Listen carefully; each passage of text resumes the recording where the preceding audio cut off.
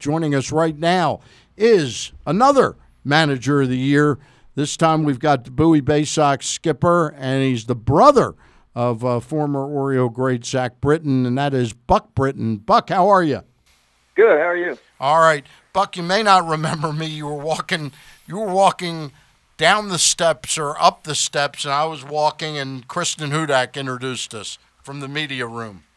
Okay. All right. I just thought I'd remind you of that. Buck, I can tell you how thrilled you sound. Yeah. There were a lot of faces. You met a lot of people, I'm sure. Yeah. What was this like? What was this year like? You moved up from Delmarva, two spots from Delmarva to Bowie. Was it a tougher job for you? I think the toughest thing was, and kind of just like as a player, when you move up levels, the speed of the game.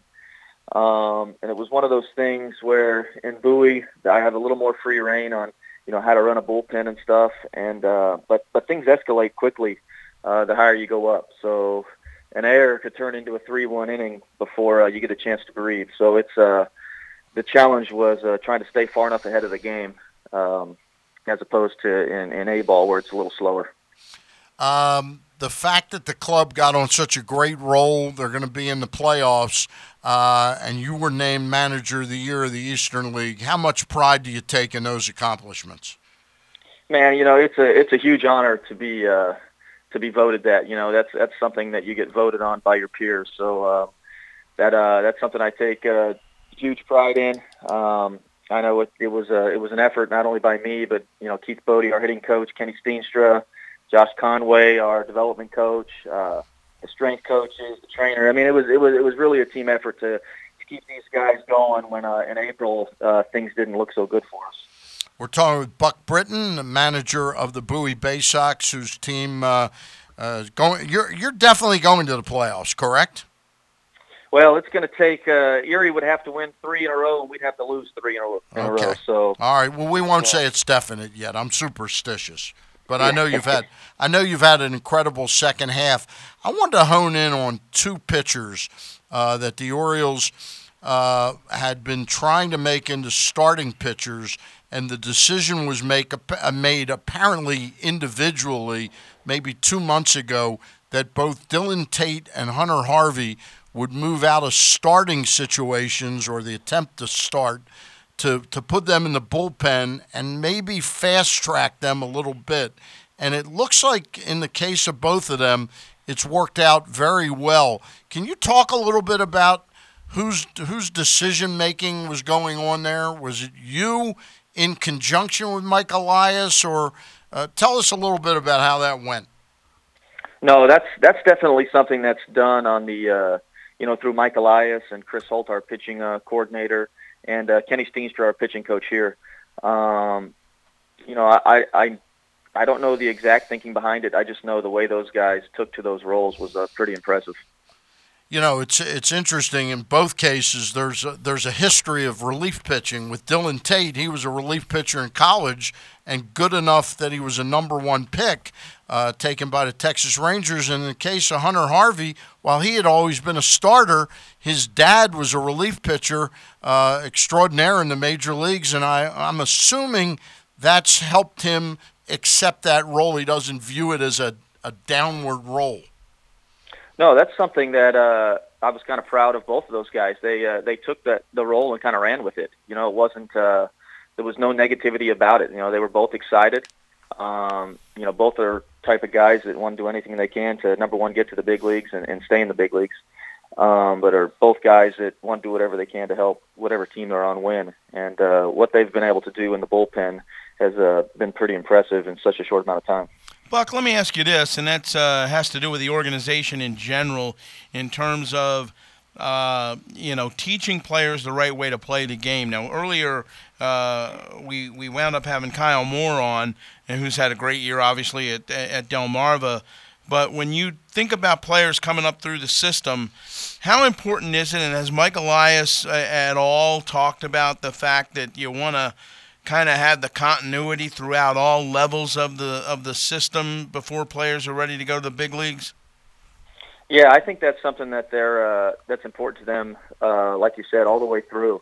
And it's important for all the coaches to be on the same page so that the players are they're hearing the same verbiage, if you will, or the same philosophy, so that when they go to different levels and they see different managers and coaches, that it's just another building block on the foundation that was built the level below. So I think that it's very important so that the players can kind of get used to the language that you use, or just kind of the overall philosophy on what we're trying to do to get guys prepared for the big leagues. This is not meant as a question that opens you up to criticize your former bosses, but clearly the organization under Mike and Sig Maydal puts a premium in analytics and that approach to baseball. Is that something that you've always embraced or always understood? And have you found that it's the fact that Mike and Sig do embrace that, it's caused you to have to really embrace it more or understand it better? I think definitely understand it better. I always knew bits and pieces of it. Mm-hmm. I didn't know kind of the whole package, especially on the pitching side. And as a manager, you got to kind of be well versed in every aspect of the game, and the information that we're getting on the pitching side. I know they were using that stuff in the big leagues with the old regime, but in the minor leagues, it wasn't really a priority, and now they're making it a priority. And it's been interesting to see all the new stuff that's come in, and I know there's some excitement, especially for the young managers in the organization, and even the people that have been here. They're that are willing to learn and anxious to see what this information can do to help them better themselves as coaches for the players. That was a good way you accepted that question and took it, because I'm a guy who's understood bits and pieces of it, but the having this group running this team now, I'm finding it's caused me to want to learn more about it and the approach. And I'm wondering, I watched the Houston Astros where Mike and Sig were, and I watched them pick up a great pitcher like Justin Verlander, and they seemed to make him better. They picked up a good pitcher in Garrett Cole, and they made him better. They picked up a so-so relief pitcher named Ryan Presley, and they made him a very important part of their bullpen. Then all of a sudden, I look at guys that you had this year that improved dramatically, and I'm saying, I wonder if it has anything to do with the new regime and the analytics approach and advanced metrics and spin rate. Can you simplify the answer and just say whether it helped or not? Yeah, it for sure did, and especially on the pitching side. I think that's where you're going to see it first. Yep. With all the new technology that's coming in, guys are starting to understand how their pitches move through the strike zone, where they throw those pitches in regards to their best locations in the strike zone. So they're getting that little bit of extra knowledge that allows them to go out there and kind of game plan a little more and how to attack left-handed hitters, right-handed hitters. So it kind of teaches them to think through an outing a little more and be a little more precise in what they're trying to do. We're talking with Buck Britton, Manager of the Year of the Bowie Baysox. Buck, tell our listeners and the folks viewing us on Facebook Live a little snippet on all these pitching prospects, the top guys, Zach Lothar, Alex Wells, and Bowman. Tell us a little bit about them. Yeah, well, we can start with Zach Lowther, who's I think he's got 13 wins for us this year. This is a guy who, kind of like Wells, he doesn't really like the radar going up, although his fastball is picking up a little bit in velocity. But he's got that high spin rate, so that disappearing fastball at the top of the zone. So he gets a lot of swings and misses on his fastball, and he's really putting together a nice year for us and developing a breaking ball that's come a long way and a changeup. For Alex Wells, this is a kid that's just fearless. Fastball somewhere between 87, 89, but he's not afraid to throw inside the hitters. He knows how to pitch. He's got a big breaking ball to keep guys off balance, and he's working on a third pitch and a slider, which has come a long ways and kind of giving him another weapon for left-handed hitters. And then Big Mike Bauman. First thing you notice with this guy is he looks the part. I mean, this is a monster out there on the mound. He's a guy that mid to upper 90s fastball. He creates a lot of downhill angle on it just because of the overhand, arm angle he has is straight over the top. A lot of angle. And he's really developing a really nice slider to complement that, working on a changeup and a breaking ball as well. So I would say these guys are well on track, man, and it's going to be fun. I think the next couple of years as they start to put together their full arsenal and move up the chain. I want to ask you about two guys that aren't under your leadership right now, but pitched very well for you this year, and that's Bruce Zimmerman and Dean Kremer. Um, Knowing minor league baseball the way you do, why didn't they have smoother entries into AAA? In other words, what do you think hit them that they weren't prepared for or ready for? Yeah, the first thing I'll say is the baseball. So in AA, we still use the minor league ball, and in AAA this year they implemented the major league ball. So you're first off, we're getting used to a new ball, so that's going to kind of change things. But second, as you go up, the hitters get better and the hitters get more selective. So the importance of being able to get guys out in the strike zone or show them that you could throw your pitches 4 strikes to allow them to maybe then expand. Whereas in AA, you still get some really aggressive young hitters. Mm-hmm. So I think they're learning that it's important to throw strikes and be able to get guys out in the strike zone. Dean Kremer this year, first of all, he's been chosen to go to the Arizona Fall League. He had to battle through some injuries to get back and pitch for you. I think it was in mid-May or late May. How did those impact his season? Yeah, I think, without a doubt, he kind of got a late start. I didn't have the opportunity to see him last year where he struck out, everybody in the world. So he got off to a slow start with us. And the injuries definitely have hampered him. And I'm glad that he's going to go to the fall league and kind of get his innings up to where he's, so next year he can kind of hit the ground running. But Dean's going to be okay. Dean's a smart kid. He's got good stuff, and he's going to be all right. What can you tell us about using with Diaz and what's going on with him? Yeah, Yusniel Diaz. Yeah, he's another guy. He's had an injury-plagued year. He took some time off. He had the birth of his kid, so it's kind of been a crazy year for Diaz. He's got a lot of ability, a lot of tools. I think the important thing for him is to get his lower half in a little better shape, get some strength down there so that he can make it through a whole season. Because when he's 100% and when he's going, he's fun to watch. Hey, you got you're a relative of a pretty big pitcher in Major League Baseball. Your brother Buck Britton. You got to manage 2 kids this year in Preston Palmeiro and Ryan Ripken, who have kind of lineages to the past. What was that like? It's been great. I was the hitting coach when Preston was in Delmarva, and then I was the manager last year when I had Ryan. And both kids are, great kids, number one. Great people. And I know there's probably added pressure that goes with being a Palmeiro and a Ripken, but these guys they've done all right. I think they handle it well. And I think they both kind of understand that they're their own individual people, and they're going about this trying to carve a path for themselves. We had Ryan on the show a couple of different times when he was at Delmarva, and the second... Wasn't it Preston? Preston Palmer. You said Ryan. I'm sorry. We had Preston on, yeah. and he had his last year with the Shorebirds had really good numbers. What's his year been like? I know he got off to a really slow start, but how's he rebounded in the second half, and what kind of prospect is he at this point? Yeah, Preston got off to a slow start, but this is a kid who. The peaks and valleys emotionally. I think he's been pretty steady. His dad's come out a lot to work with him. He's worked a lot with Keith Bodie here. He's just a guy who he got off to a slow start. Sometimes that can be hard to overcome, but he's put together better at bats. He got a big 2 RBI, 2-out knock last night to put us on top 5-3 and help us win that ball game. But he's a good little player. I don't know exactly what who he's going to be in the future. He can really play first base defensively.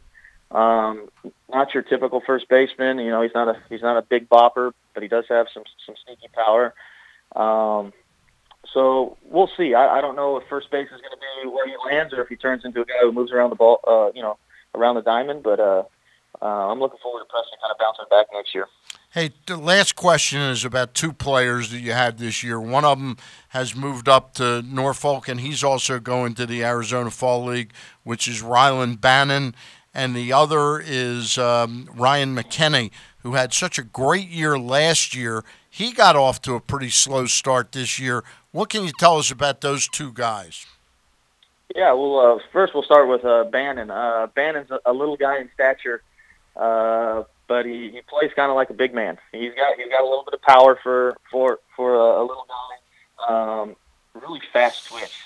We primarily played him at third base. He played second base a little bit, but at third base, I mean, this guy, he's one of the quickest third basemen I've seen, and that first step quickness.